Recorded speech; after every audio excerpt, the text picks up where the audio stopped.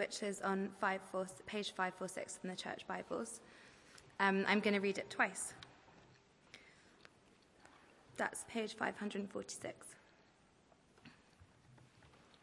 O Lord, our Lord, how majestic is your name in all the earth.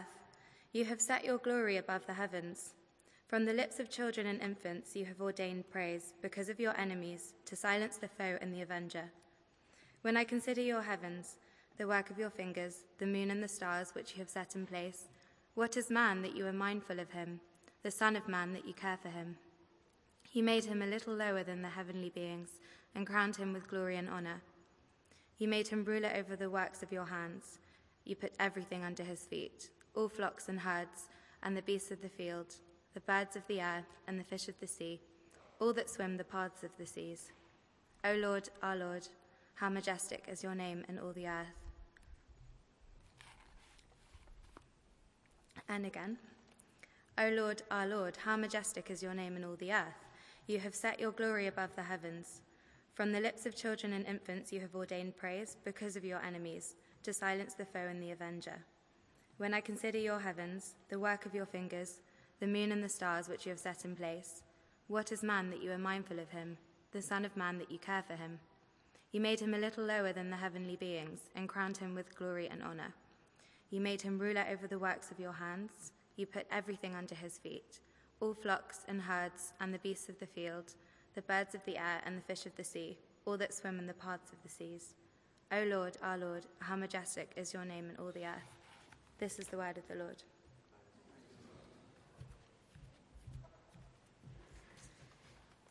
Good evening, everyone. Thanks very much, Olive.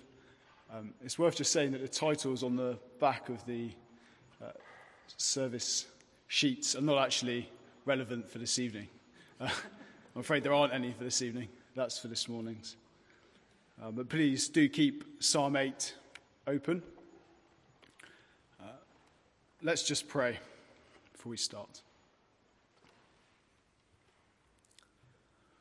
Lord God, we do thank you for gathering us here this evening. We pray that you would open our minds, that you would open our hearts to you and your will and to your word and what you have to say to us. We pray it for your glory. In Jesus' name, amen. Well, psychologists say that one of the core things that drives us in life is the search for significance. Some of us look for significance in success and material wealth, getting a promotion or earning more money. Others of us look for significance in relationships. We think that if we could just secure the approval of friends or family, then we'll feel more significant. But what happens if we don't get the promotion or we lose our job? Who are we then? What if relationships break down or end or ultimately are ended by death? Then who are you? Even if we do get the pay rise or the top job, even if we do get the relationship we want, the restless search for significance still continues. Madonna, the singer, songwriter, actress, and entrepreneur with an estimated wealth of $700 million, describes the desperate pursuit of significance in her own words. I have an iron will, and all of my will has always been to conquer some horrible feeling of inadequacy. I push past one spell of it and discover myself as a special human being. And then I get to another stage and think I'm mediocre and uninteresting. Again and again. My drive in life is from this horrible fear of being mediocre. And that's always pushing me. Because even though I've become somebody, I still have to prove that I am somebody. My struggle has never ended, and it probably never will. Psalm 8 makes clear that we will not find our significance in looking at our strengths, our success, our status, our relationships, looking in the mirror and telling ourselves what we've achieved or how much we earn or who likes us and who praises us.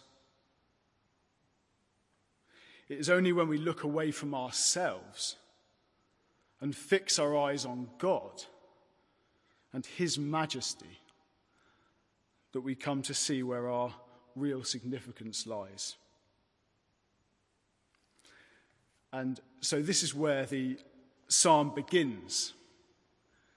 Verse 1, fixing our eyes on God. Lord, our Lord, how majestic is your name in all the earth.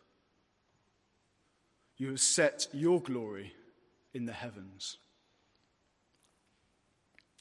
And where the psalm ends in verse 9, Lord, our Lord, how majestic is your name in all the earth.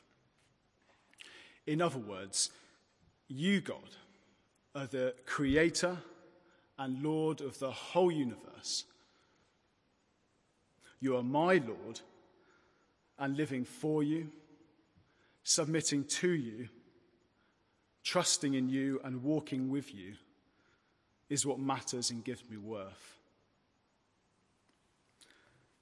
Psalm 8 shows that when we start to say this and mean this in our hearts, then we come to recognize that our significance rests in three main areas. Firstly, in our role as God's people. As we have seen, verse 1 declares that the Almighty God has set his glory in the heavens. How then would we expect such a great and glorious God to bring himself glory on the earth?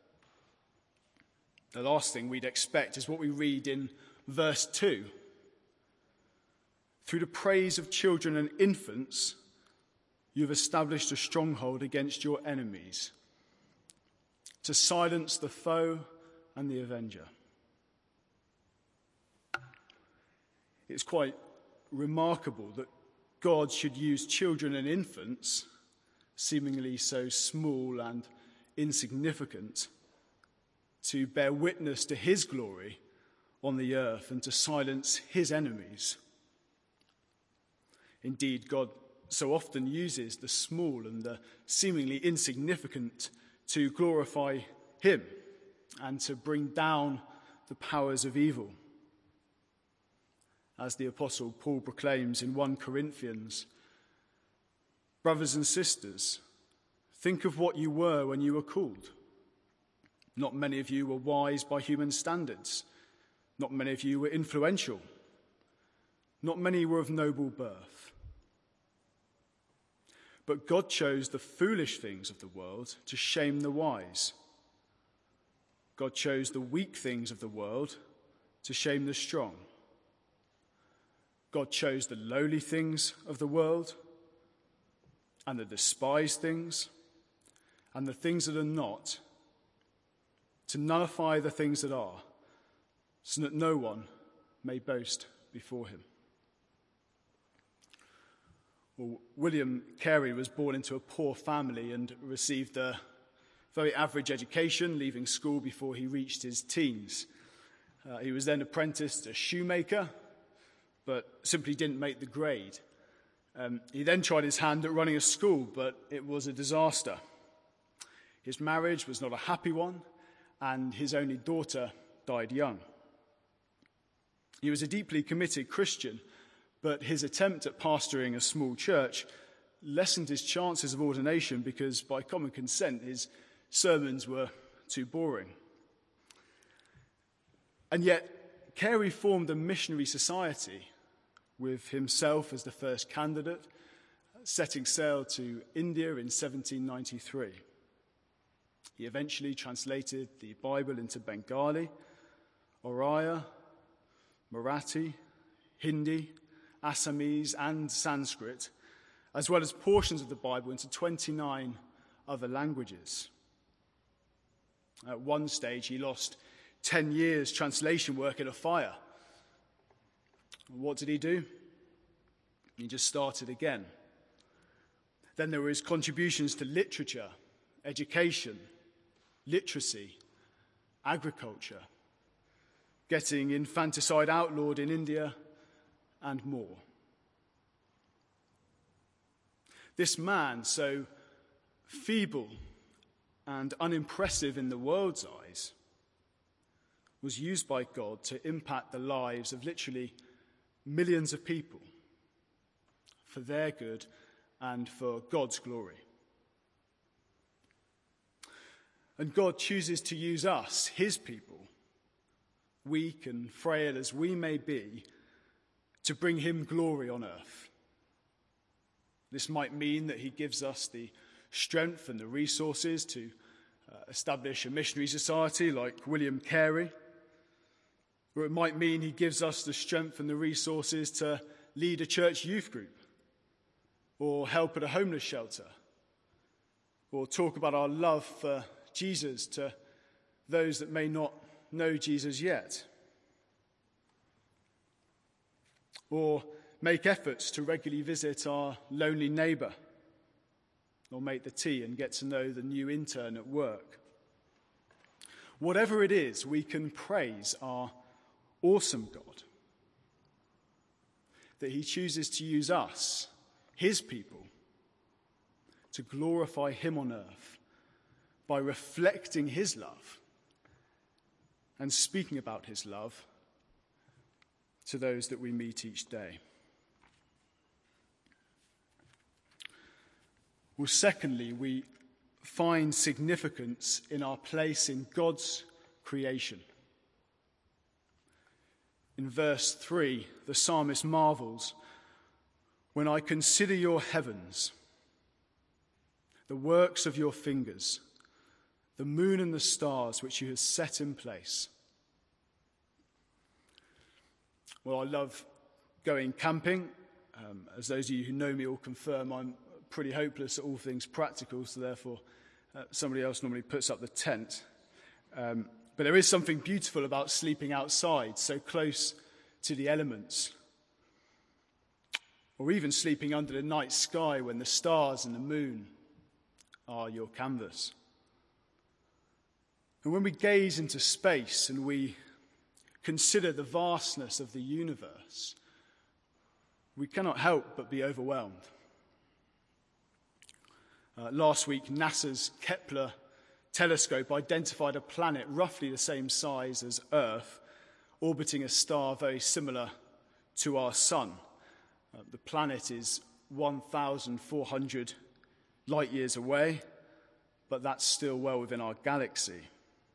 The star it is orbiting is, like our sun, over 1 million times larger than the Earth, and is one of hundreds of billions of stars in our galaxy.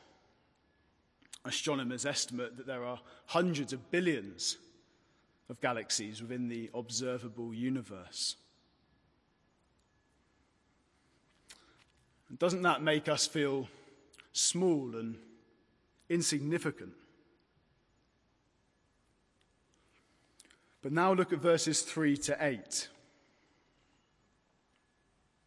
"When I consider your heavens, the work of your fingers, the moon and the stars which you have set in place, what is mankind that you are mindful of them? Human beings that you care for them? You have made them a little lower than the angels and crowned them with glory and honor. You have made them rulers over the works of your hands. You put everything under their feet, all flocks and herds and the animals of the wild, the birds in the sky and the fish in the sea, all that swims the paths of the sea." God, the creator of heaven and earth, the solar system, the far-flung galaxies, of all things seen and unseen, is mindful of us Each of us sitting here this evening, like a parent is mindful of their child and what they eat and how much they sleep, or whether they're hot or whether they're cold. He cares for us. He has made us just a little lower than the angels, and he has crowned us with glory and honor. The rest of the universe, the stars, the mountains, the sea, the birds and animals, are all made by God. They all reveal something of God's character. But out of this whole array, God has placed man at the center of his creation. Only man has the power to comprehend God. Only man has the power to think beyond material things, to acknowledge a creator, and to come into communion with him. And this is because only man is made in the image of God. As we learn in Genesis chapter 1, verse 28. So God created mankind in his own image. In the image of God, he created them. God's extraordinary view of man and extraordinary love for man means that all human life is precious and inherently valuable. It means that whatever your position in society, whatever your skin color or shape or size, whatever your gender, whatever your age, whatever your employment status, whatever your abilities or disabilities, whatever your state of health or state of mind, you are significant before God. Later this year, a bill will come before Parliament that aims to legalise assisted suicide. And how should we as Christians react to this? Of course, we are called to show sensitivity and grace and compassion to those struggling and suffering with terminal illness, disability, or serious depression. But we must continue to uphold the fundamental truth that all human life has intrinsic value from beginning to end. And just as only God gives human life, only God can take human life away. The atheist philosopher Baroness Warnock has described people with incurable diseases and illnesses as wasting people's lives and wasting the resources of the National Health Service. Well, to this, Psalm 8 responds, "You have made them a little lower than the angels and crowned them with glory and honor." Today, let us pray that we think that of ourselves and think like that of every other person we encounter. In these verses, we also learn that God has given us authority over the earth, the flocks and the herds, the birds in the sky, and the fish in the sea. This does not mean that we can do whatever we can to the earth. The earth was created by God and is still his possession. But we are appointed as caretakers to protect the earth, to care for and cultivate the earth. Sometimes this might mean developing new tools and technologies, farming the land, digging for minerals and fuels, irrigating and enriching the soil or damming rivers for hydroelectric power, but also seeking to preserve species threatened with extinction, maintaining the tropical rainforests, improving air and water quality.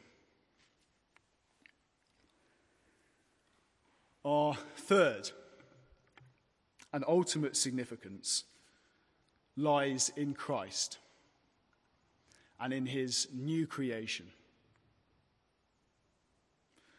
Psalm 8 tells us that by looking away from ourselves and fixing our eyes on God, we can find our significance firstly in our role as God's people, and secondly in our place in God's creation.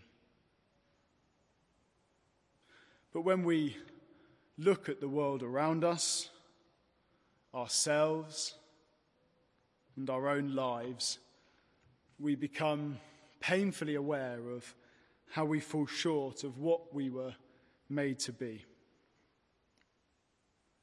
Psalm 8 states that God has placed everything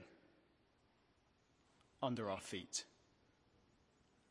But we don't see that completely. Man struggles to rule himself, let alone every part of creation. Even as followers of God, we often turn our backs on him and go against his ways. We sometimes lie. We don't give to others in the ways that we should. We desire things we should not have. We sometimes idolize. We upset those around us, even those that we love the most. Man does not enjoy the destiny mapped out in Psalm 8 in all its colour and all its fullness and all its joy. Man does not rule over all things in the way that God intended. The New Testament book of Hebrews chapter 2 verses 6 to 9 refers to this psalm. It says, "There is a place where someone has testified. What is mankind that you are mindful of them? Human beings that you care for them. You have made them a little lower than the angels. You crowned them with glory and honor and put everything under their feet. In putting everything under them, God left nothing that is not subject to them. But at present, we do not see everything subject to them. But we do see Jesus, who was made a little lower than the angels, now crowned with glory and honor, because he suffered death, so that by the grace of God, he might taste death for everyone." If we are in Christ, as the Bible puts it, lifting him up as our Saviour and our Lord and our King of Kings, and living in friendship with him, then one day, where he is now, crowned with eternal glory and honor and reigning fully over all of creation, we will be.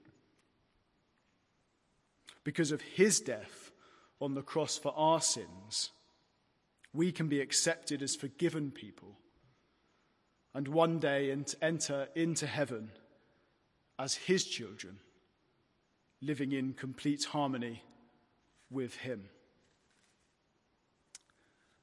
And the same power that raised Christ from the dead will raise and change us into perfect people in a perfect world. So if we turn away from ourselves and fix our hearts and our minds on our majestic, all-powerful, loving God, we come to see where our true significance lies. As his people, central to his creation, and above all, in Christ and his new creation, May this never lead us to arrogance or to pride, but instead may this lead us to praise, honour, and adore the highest, greatest, and eternal God who has made it this way. The God who wills for us to share in his glory. So let us sing out as the psalmist does in the final verse, O Lord, our Lord, how majestic is your name in all the earth. Amen.